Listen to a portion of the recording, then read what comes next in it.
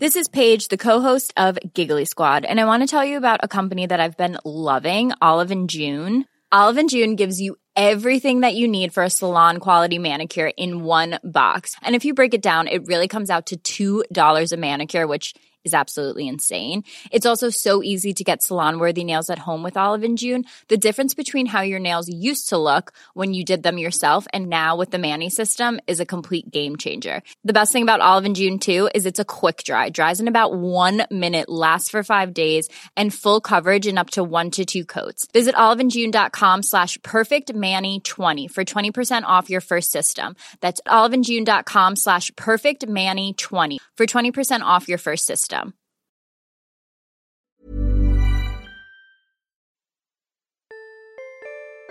This is the Naked Genetics Podcast, taking a look inside your genes.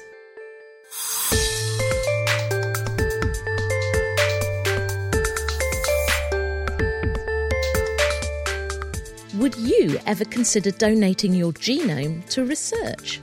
We meet a man who has and find out why. If the data is freely available and not behind a paywall or not kept anonymous, there's going to be a lot more benefit to society. Plus, we get our hands dirty in the search for new antibiotics, take a look at the ethics of human gene editing, and our gene of the month is getting ahead in life. This is the Naked Genetics Podcast for September 2017 with me, Dr. Kat Arney, brought to you in association with the Genetics Society, online at genetics.org.uk.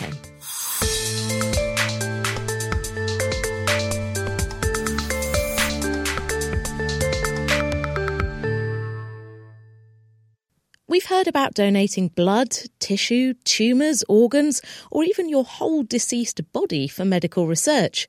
But would you donate your genome? Colin Smith, Professor of Functional Genomics at the University of Brighton, has done just that. He had his genome sequenced and donated it through a process called Open Consent to the Personal Genome Project UK, meaning that all his genetic data is out there on the internet for anyone to see. This is the kind of thing that most people might feel a little bit nervous about. So when I met him at the British Science Festival in Brighton earlier this month, I had a few questions. So when you talk about having your genome sequenced, is this the kind of analysis that something like 23andMe would do, where it's looking at little snapshots, or is this reading all the letters of your genome? This is reading all the letters. So the human genome is about 6.4 billion base pairs. 23andMe would look at about 800,000 nucleotides. So there's a huge difference here. So this is like the whole recipe book of you? Yeah, it's the full Monty. And what made you decide to put it out there, to make it public? Can I go and browse through your genes? Yeah, anybody can browse through my genes. You can download my complete genome. In fact, through my website, you can click on the genome report, which lists all of the notable features of my genome and my health risks and potential health benefits. Is it anonymous, or would I be able to know that it's you? No, it's not anonymous. I've self-identified. I'm one of the Personal Genome Project ambassadors. So I've been interviewing people for quite a few years about having personal genome sequenced, about this kind of data, and pretty much everyone I talk to says, this is private, personal data, this is very particular to you, we should really think about privacy, and you have just put it all out there on the internet. What was your thought process behind deciding to do that? Ultimately, if millions of people do this, it's going to be a game changer, because in addition to the data being made available, our health records are going to be made available as well, our personal traits, health issues that we may have encountered. So if it's publicly available, it means not only can scientists look at it, but citizen science can have a good go at it as well.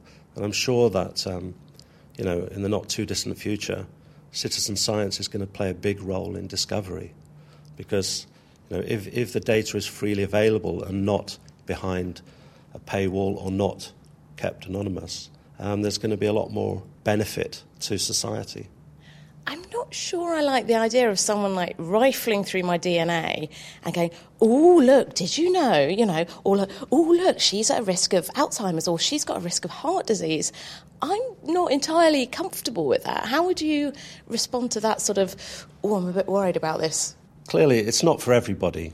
for me, I just don't have a problem with waiving anonymity to this. But there's another issue here which is important.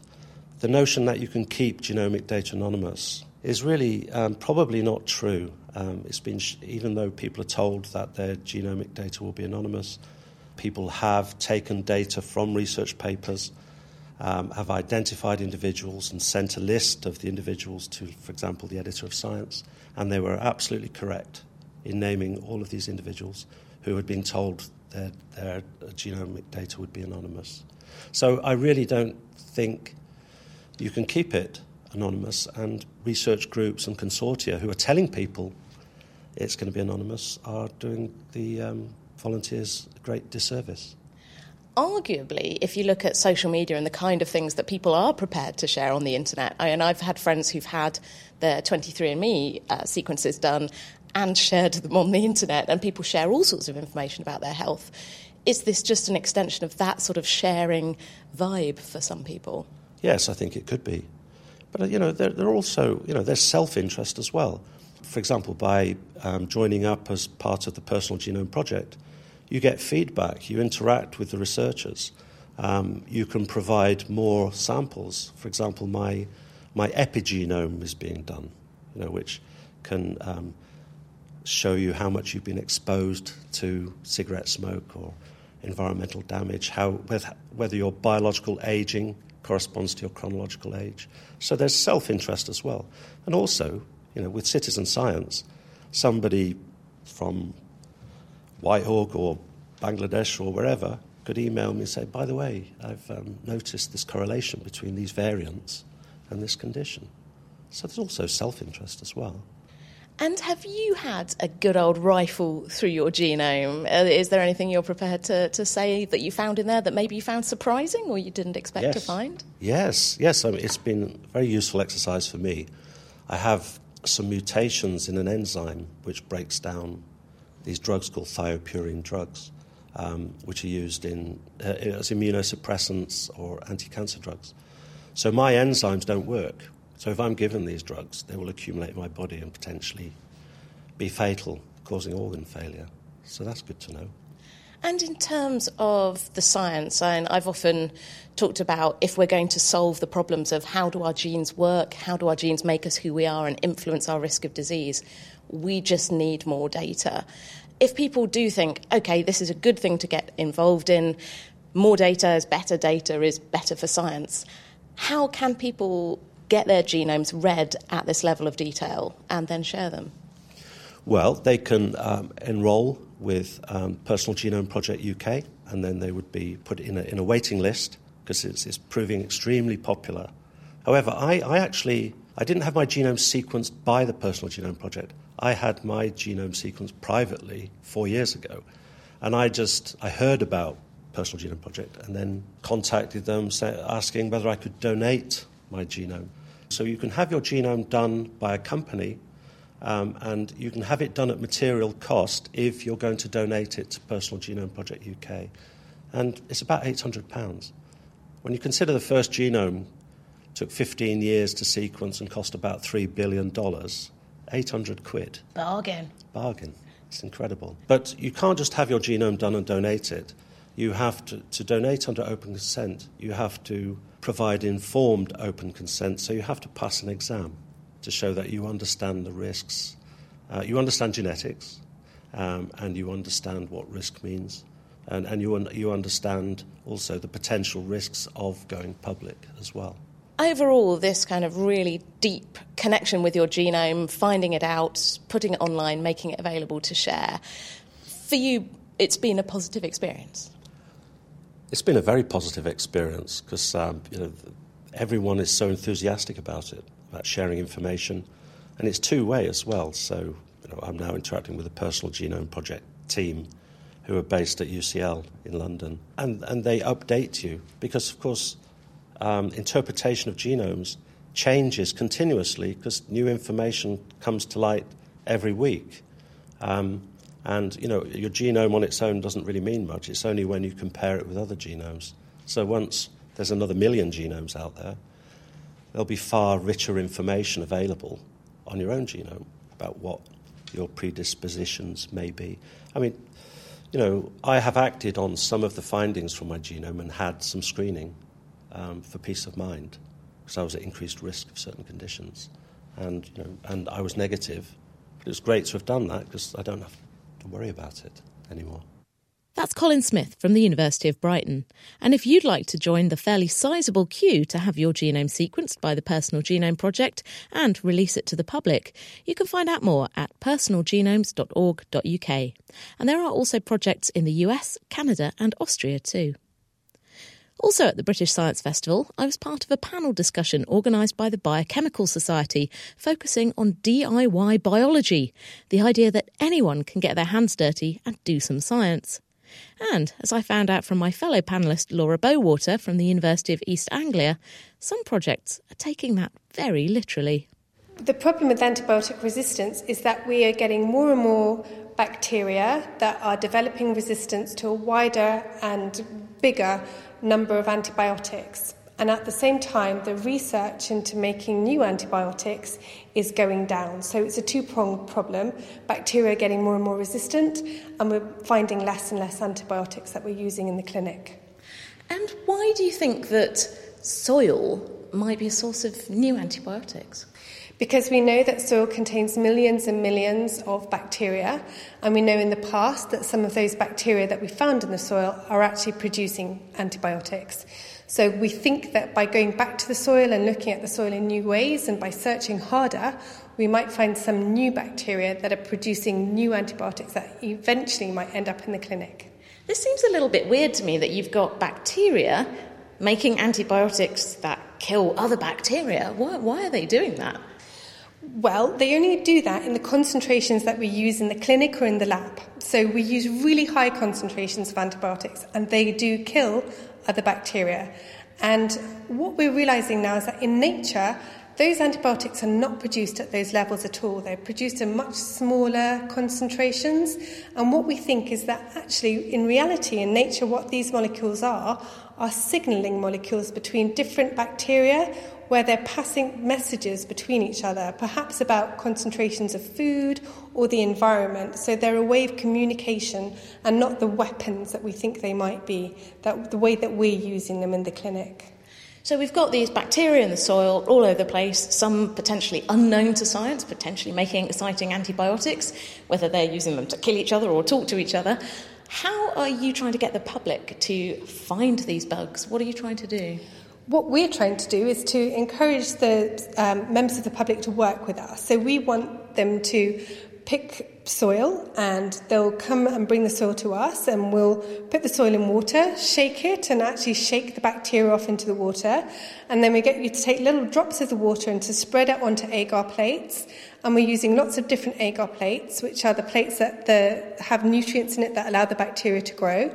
Bacteria can be fussy, so we just want to give them the ingredients that they need. And we're hoping that when we take them back to the lab and grow them under different conditions, that we can encourage new ones that perhaps hadn't been spotted before, because we weren't able to grow them, to grow this time round and to produce these new drugs, hopefully. How do you spot if a bacteria is a new one? Well, it's difficult, and you can't just do it by eye. So you can tell straight away by eye if it's producing an antibiotic that might be killing another bacteria, because you can see that on a plate, because no other bacteria can grow near it. But we can tell some things about the bacteria, so we can have an idea of roughly the kind of bacteria it is, but we don't know. What we have to do is that we have to actually look at them in detail and perhaps even send them away for sequencing to absolutely find out whether this is a new one that hasn't been found before. So if you've found a new species of bacteria, you've got its DNA analysed, you know this is something new, how do you then work out what antibiotic it might be making? Well, we do that by looking at the DNA, and we know a lot about the kind of genes that make antibiotics now. So what we have are really clever computer programs that will scan the genomes of the bacteria, and they'll find something that they think, we think that's a gene that might make an antibiotic. And when we know that, we can then go back and look at other antibiotics that might be similar and their genes, and from that we can kind of work out that gene looks like something we found before that we know makes this, so perhaps our one is making something similar but a little bit different. So this all sounds very cool. We can find new antibiotics, we can find new species of bacteria. I've got a window box. Do you want some soil from my window box? How can people get involved in this project? Yes, please. So we will be running an event in Glasgow in the Botanic Gardens. We've also got another one coming up in the Norwich Science Festival as well. And you can find us, we've got a website called Antibiotics Unearthed. So look us up there, Antibiotics Unearthed, and you'll see our Facebook page and our Twitter tag, and you can contact us that way. So if people have got some interesting soil, they can just send it in. Do you want people's soil samples, basically?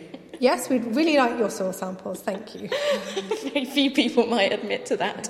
And have you found any good candidates so far? And then what happens if you do find a good one? Well, what we've done is we found some bacteria that we know are producing something that looks like it's killing 2 or 3 different potential pathogens that humans might have. So something called E. coli, for example, which can cause nasty diseases. So we have 2 or 3 that we're really interested in and that we need to follow up further. And if we do find something eventually that we think has potential, then it's the start of probably a 10 to 20-year process where we have to look at that. We have to see if we can make it in sufficient quantities that we can use it, that when we give it to people or animals, that it's going to be safe, and that actually when we take it and use it for us, that it does kill the bacteria in us and not just in the ground. I'm going to go out and have a completely different view of looking at flower beds now and thinking, is there the new antibiotic, superbug killer in there? I hope there is. UEA's Professor Laura Bowater. The Antibiotics Unearthed project is being run by the Microbiology Society. Just search online for Antibiotics Unearthed to find out how to post in samples of your favourite soil or to take part in a pop-up research event near you. And now it's time for a brief look at this month's top genetics news. Researchers at Nanjing University in China have discovered what's responsible for the biological switch that determines whether a female honeybee will become a sterile worker or a sexually active queen. Writing in the journal PLOS Genetics, the team discovered that tiny molecular messages produced in plants, known as microRNAs, end up in the pollen and honey that female bee larvae are fed on as they develop. This mixture, known as bee bread, is only fed to larvae that grow up to be workers, while potential queens feast on royal jelly produced by special nurse bees. The plant microRNAs seem to affect the activity of particular genes in the developing workers, including an important gene called TOR, which is known to be involved in separating workers from queens. While it's long been known that the bees' dietary differences must have something to do with their sexual development, it wasn't known exactly how this works. And although microRNAs have been shown to affect the activity of genes, this is the first example of microRNAs made by one species affecting the development of another. So it's news that has created a bit of a buzz. Scientists at the University of Leicester have discovered that a relatively tiny group of human ancestors living around 24,000 years ago are responsible for transmitting an inherited strain of human herpes virus known as HHV6 that still affects millions of people around the world today. HHV6 is unusual because it can insert itself into the genome and lie low, unlike other herpes viruses which hide inside nerve cells but don't integrate into our DNA. This also means that HHV6 can be passed on down the generations if it inserts itself into a cell that will become an egg or a sperm.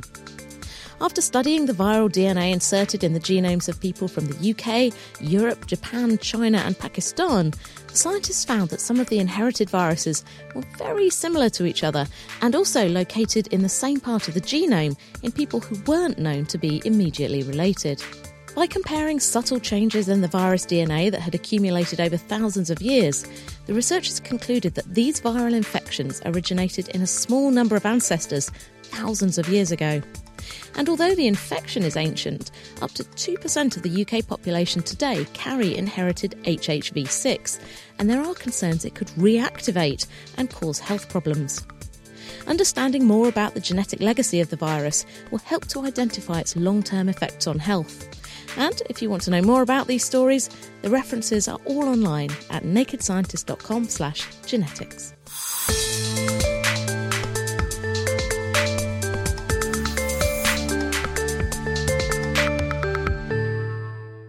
This is the Naked Genetics podcast with me, Kat Arney. Coming up later, our gene of the month is getting ahead of itself. But first, it's time to return to the British Science Festival in Brighton and a fascinating guest lecture organised by the Biochemical Society.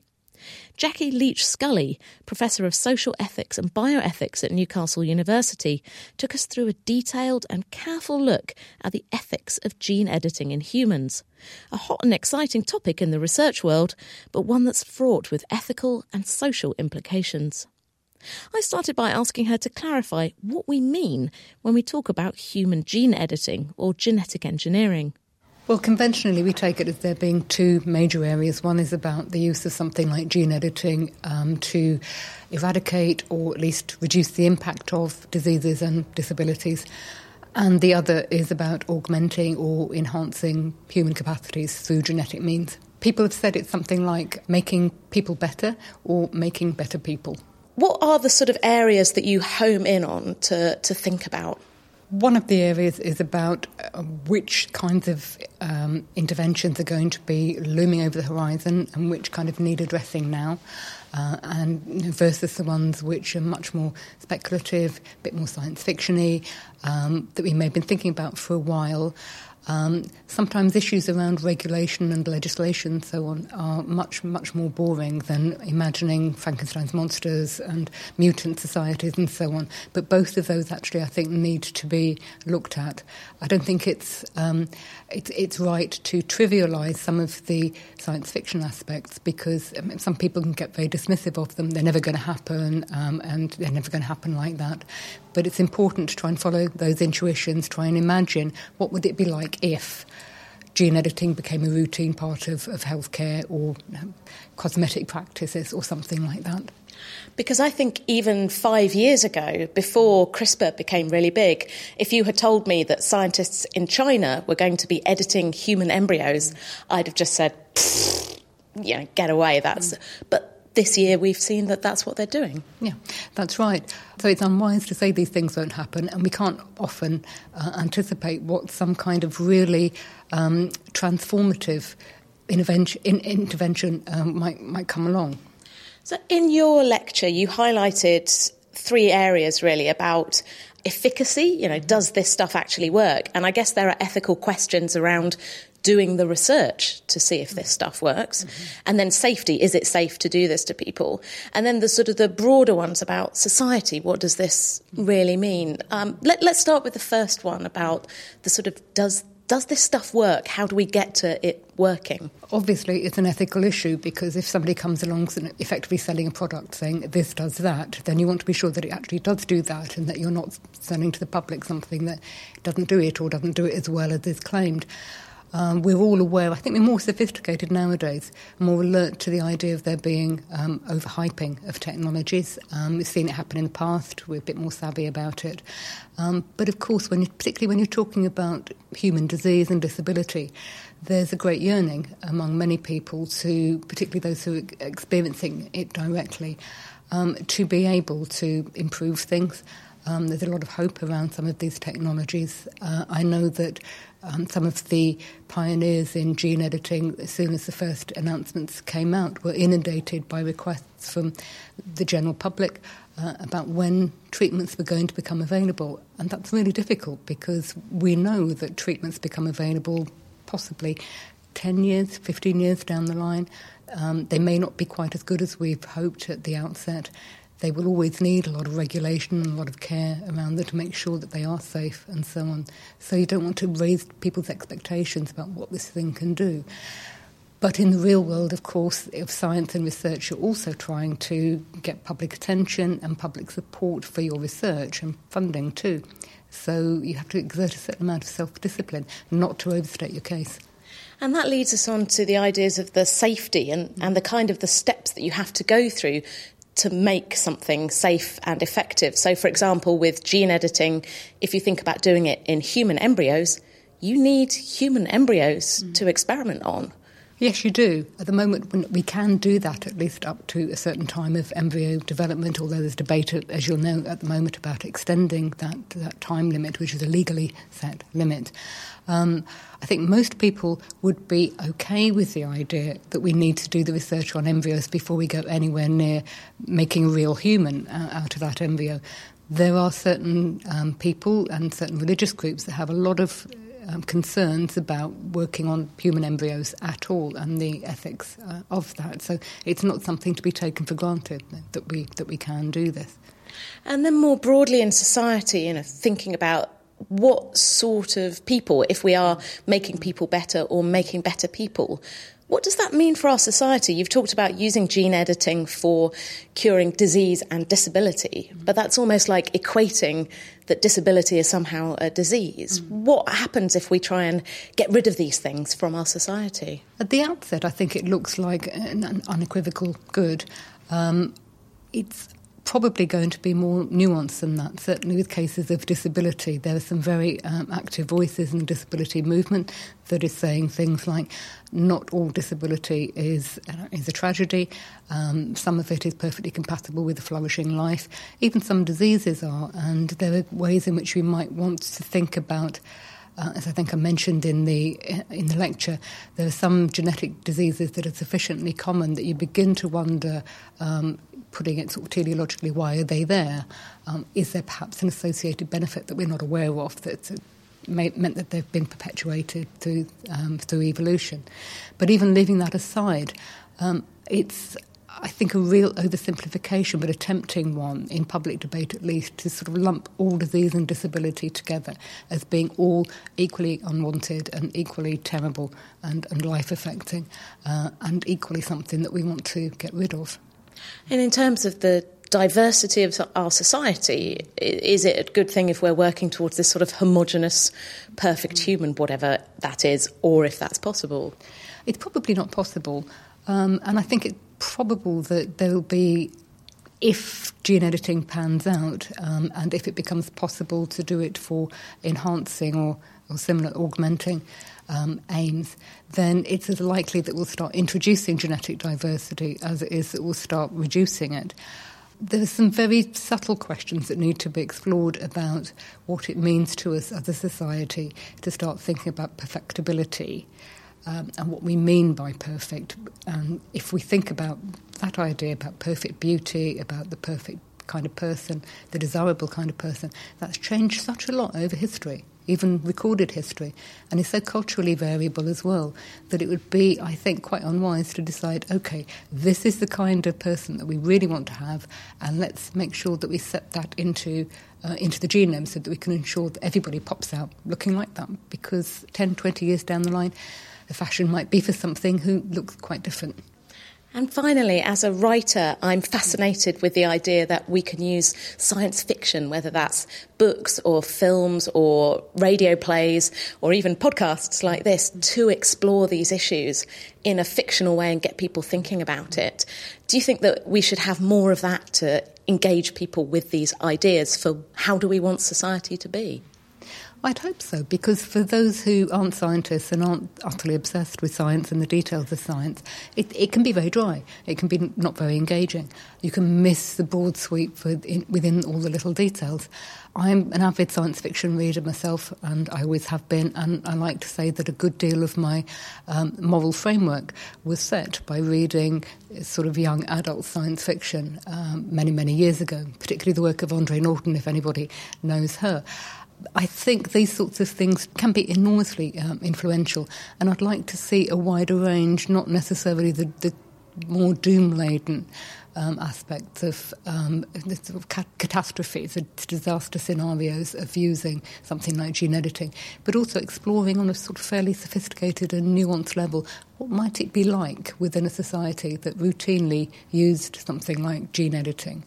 And go beyond the sort of standard things of, people would transform themselves, but explore perhaps what might happen within a family, what might happen within schools and so on, everyday and mundane things.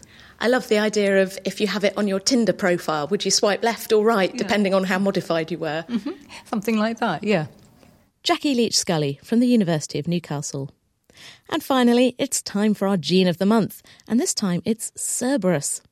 According to Greek mythology, Cerberus is the infamous Hound of Hades, the multi-headed guard dog responsible for watching over the gates of hell and making sure none of the naughty people get out. Because, fairly obviously, who would want to try and break in? So it's no surprise that this big bad dog is the inspiration for the name of a gene that can induce extra heads, hearts and livers in frog tadpoles. The story starts with researchers at the University of California, Los Angeles, who noticed a particularly abundant messenger RNA in developing tadpoles. Messenger RNA being the message that's produced when a gene is read. When they purified it and injected it into frog embryos, they saw strange double-headed creatures, and some with duplicated organs too. That was back in 1996, and since then scientists have found versions of Cerberus in many other organisms, including mammals. And while altering Cerberus activity isn't enough to grow animals with extra heads, it does seem to be very important for proper development of the head and heart, and also for setting up the differences between the left and right sides of the body. In keeping with the hellbound theme, when Japanese researchers discovered a new gene related to Cerberus in fish, they named it Charon, after the mythical Greek boatman who ferries dead souls across the river Styx to their final destination in Hades. And a version of Cerberus in chickens is known as Caronte, the Italian name for the same character. I don't know if it's strictly true to the story, but I do like to imagine that he has extra large pockets full of dog biscuits for Cerberus's multiple mouths. That's all for now. I'll be back next month with all the latest news from the world of genetics. Until then, if you've got any questions or feedback, just email me at genetics@thenakedscientist.com. You can also get in touch through our Naked Scientist Facebook page or by tweeting me at Naked Genetics. Every episode of the Naked Genetics podcast is on iTunes and online at thenakedscientist.com/genetics. The Naked Genetics podcast is brought to you in association with the Genetics Society, online at genetics.org.uk. I'll be back next time for another peek inside your genes.